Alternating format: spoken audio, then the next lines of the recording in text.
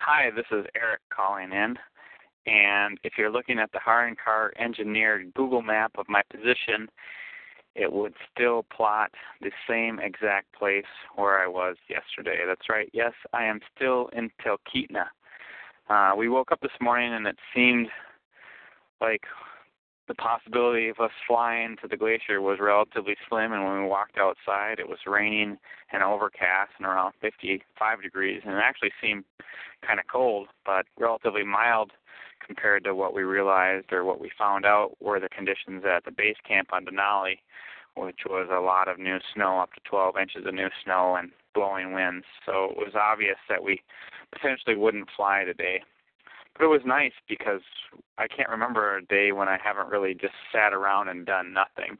But our day really wasn't about doing nothing. We had a somewhat filled schedule, at least for a few hours of the day, if you consider that filled. We had a meeting with the Denali Park Rangers to go over some of the procedures and minimum impact camping techniques. Called back to Talkeetna Air Taxi to see if we potentially would be flying, and still no word as to whether the conditions would be good or not, so more waiting. So we headed downtown for some food. Ryan suggested that we basically eat whatever we wanted, as whatever weight we might gain in the next few days will surely be lost in the mountain.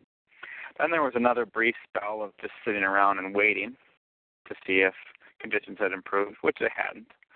It's funny for me to think about, after all the expeditions that I've done, I don't think there's been one that has actually left on time.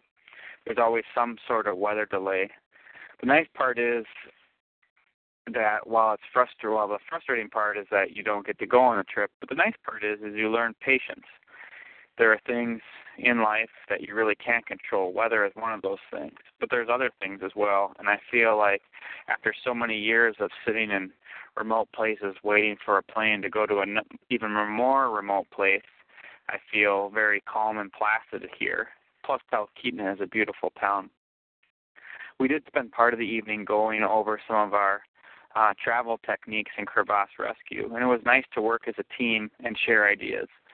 The three of us, Ryan, Mark, and myself, all have different experiences to bring to this expedition, and so it's nice to be able to be in a collaborative environment. We seem to be bonding pretty well,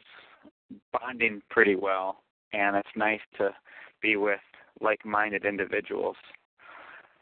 I'm looking forward to, however, the potential of flying out tomorrow. The weather is actually somewhat cleared a bit, although while it's nice here, the weather on the mountain can be very different. So more news tomorrow about our flights and our expedition that will hopefully begin soon. If you are podcasting this, feel free to visit Eric Larson Explorer or SaveThePoles.com. You can also follow this expedition on Twitter at Eric Lars or Save the Poles.